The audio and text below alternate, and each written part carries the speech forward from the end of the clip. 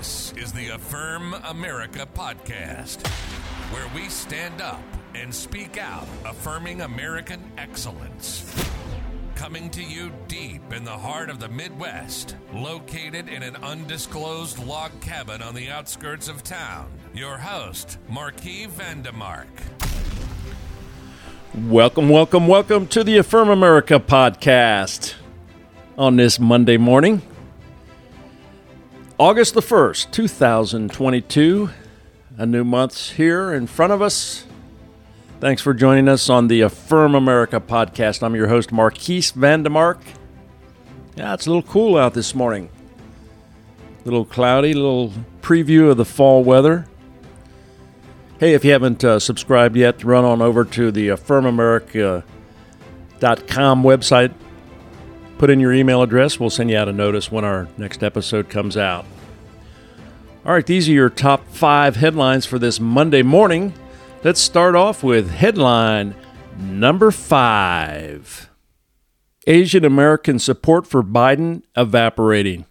From the National Review, support for Joe Biden among Asian Americans plummeted within the last year by nearly 30 percentage points, bringing the president underwater with one of the Democrats' key demographics 100 days before the midterms, recent polls indicate.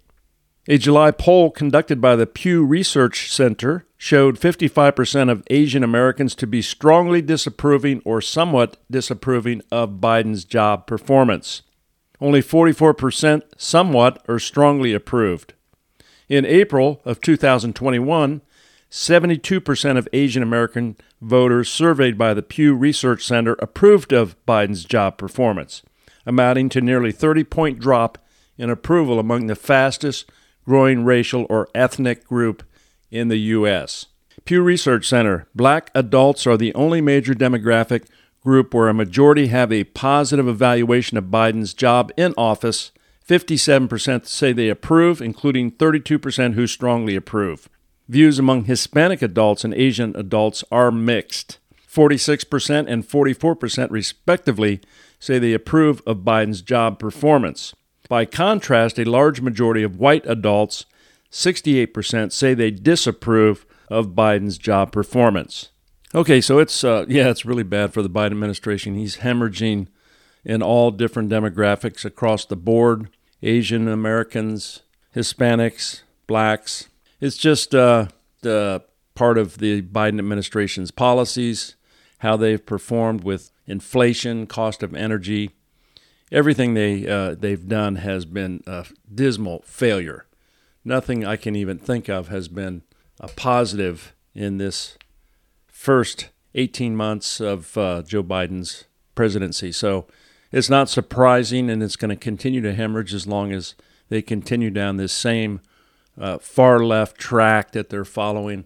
This whole transgender issue, this way out of the mainstream promotion of their just really weird ideas that have no interest within the mainstream of the American people. As long as they keep doing that, then they're going to see a big pushback in the midterms.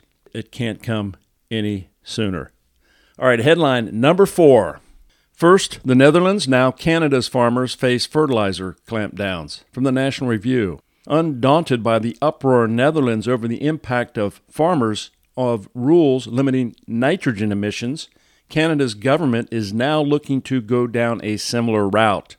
Financial Post. The government is proposing to cut emissions from fertilizer 30% by 2030 as part of a plan to get to net zero in the next 3 decades. But growers are saying that to achieve that, they may have to shrink grain output significantly at a time when the world is scrambling for more supplies. Also at stake is the estimated $10.4 billion that farmers could lose this decade from the reduced output. The tension comes as efforts to cut carbon dioxide emissions related to energy are lagging, so policymakers are increasingly looking to other sectors, including agriculture. Climate targets on nitrogen in the Netherlands, for example, spurred protests from farmers worried that they'd be forced out of business. So this is more far-left ideology being pushed upon the American people. We saw what happened in Sri Lanka when they implemented these radical ideas. The people are starving over there because they cut nitrogen. And you saw parliamentarian president, the prime minister, fleeing the country as a result, and the massive numbers of people that were protesting in front of the government's presidential house. I mean, it was just a complete mess. You know, these ideas that are coming out of the World Economic Forum and Davos, and we can just see the results of it. So there's really, it's just crazy stuff that has really no business in our governments. We need to push back. These farmers, we need to support them. We need food. The world needs food. And the idea that nitrogen is going to make an effect on climate is just crazy. It hasn't been proven. It's not something that we need to be focusing on. All right, headline number 3. Chicago prosecutor resigns, citing lack of confidence in city leadership. From the New York Post, a veteran Illinois prosecutor reportedly slammed Cook County State Attorney Kim Foxx in a scathing office-wide resignation letter, saying her administration is more concerned about political narratives and agendas than with victims and prosecuting violent crime. I wish I could say, he wrote, however, I can no longer work for this administration. I have zero confidence in leadership. And Murphy, who supports eliminating cash bail, also said Fox's office rushed the reform and that his concerns were ignored. And he cited dangerously low staffing levels in Fox's office to the point where 1 or 2 person courtrooms are now common. From the National Review, the resignation comes weeks after Foxx told officials at a county board committee hearing that 235 people, including attorneys, had resigned from her office since July of last year, according to the Chicago Tribune. In comparison, the year before the pandemic, 130 staffers resigned. About 1/3 of assistant state's attorneys' spots have been vacated and refiled from January of 2020 to June of 2022, according to the report. The office made 280 legal hires in that time period, but staffing has still not reached pre-pandemic levels. Okay, so these George Soros-appointed prosecutors like Kim Foxx, they're falling all around the country. We saw the recall of Bowden in San Francisco, Gascon down in Southern California and Los Angeles. We saw Mosley was recalled in Baltimore. And these things are just going to continue because it's completely out of the mainstream. We can't have these people releasing criminals back on the street. We had just recently the incident in New York City with Alvin Bragg and that 16-year-old that just kicked the crap out of a New York City police officer and was released the same day. And he had 3 other felons the last few weeks before that, and they just let them out, send them over to family court. It's just a joke. We need to see these prosecutors removed from office and replaced with a more common sense prosecutor. All right, headline number 2. Soccer player Jalene Daniels benched after refusing to wear Pride jersey. From the Washington Post, North Carolina defender Jalene Daniels sat out the Courage's National Women's Soccer League game Friday night against the Washington Spirit after refusing to wear a gay pride jersey. While we're disappointed with her choice, we respect her right to make that decision for herself, a Courage spokesman said in a statement. 2017, Daniels refused a U.S. national team call-up because of a gay pride jersey. From the Daily Wire, Daniels, whose maiden name is Hinkle, was re-signed to the Courage last year. In a bizarre open letter to fans, the team apologized to the LGBTQIA+ community for re-signing the soccer star. In response to the recent news of re-signing Jalene Daniels, we as a club acknowledge the impact this announcement has on our community, the open letter said.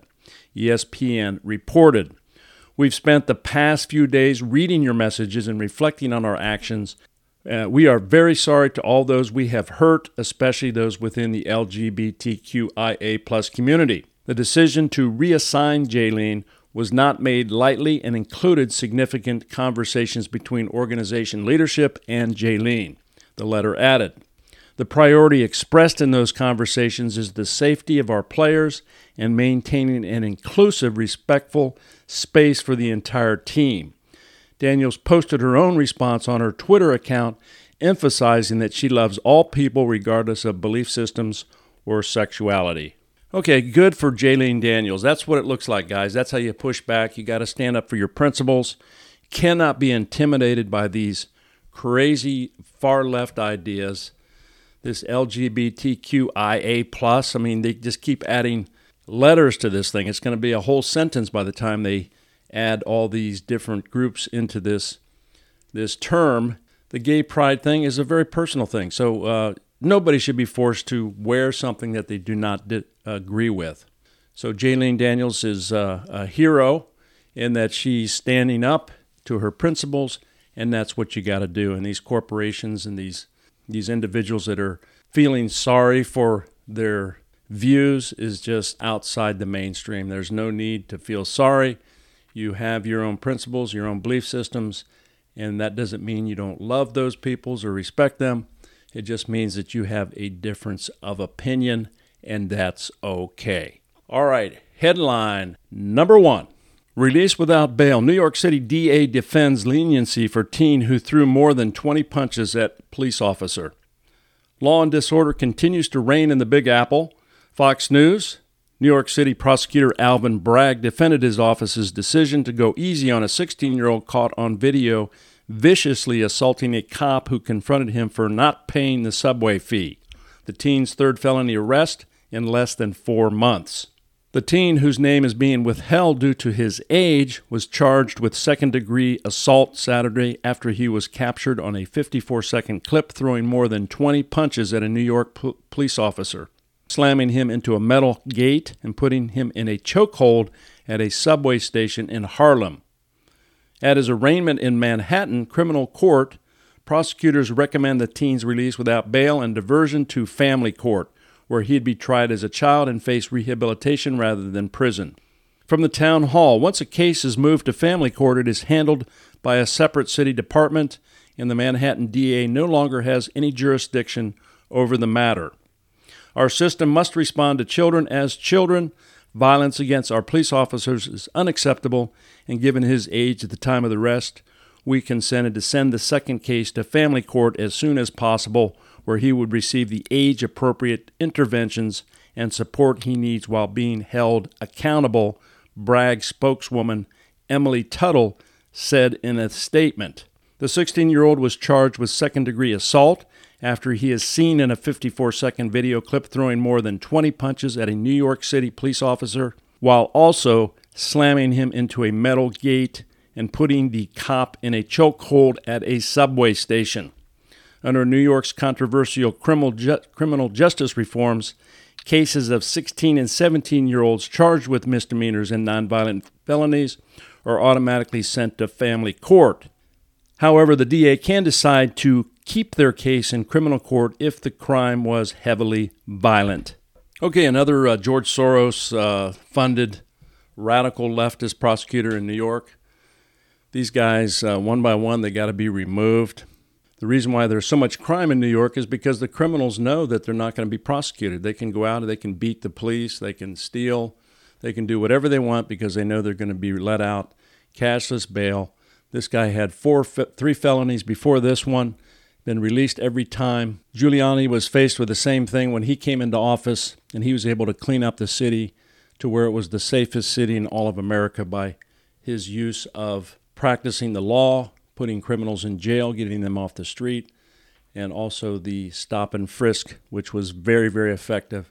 The Democrats are far out of the mainstream. They need more efforts to curtail and to practice law and to have a deterrent by putting these people off the street, sending a message to the criminals, allow for more lawful action in New York City. All right, those are your top 5 headlines for this Monday morning. August 1st, new month. Thanks for joining us on the Affirm America podcast. I'm your host, Marquise Vandermark. We'll see you tomorrow. God bless you. Have a great day. This This is the Affirm America podcast with your host, Marquis Vandemark. And let's never forget, America is great, and we affirm it.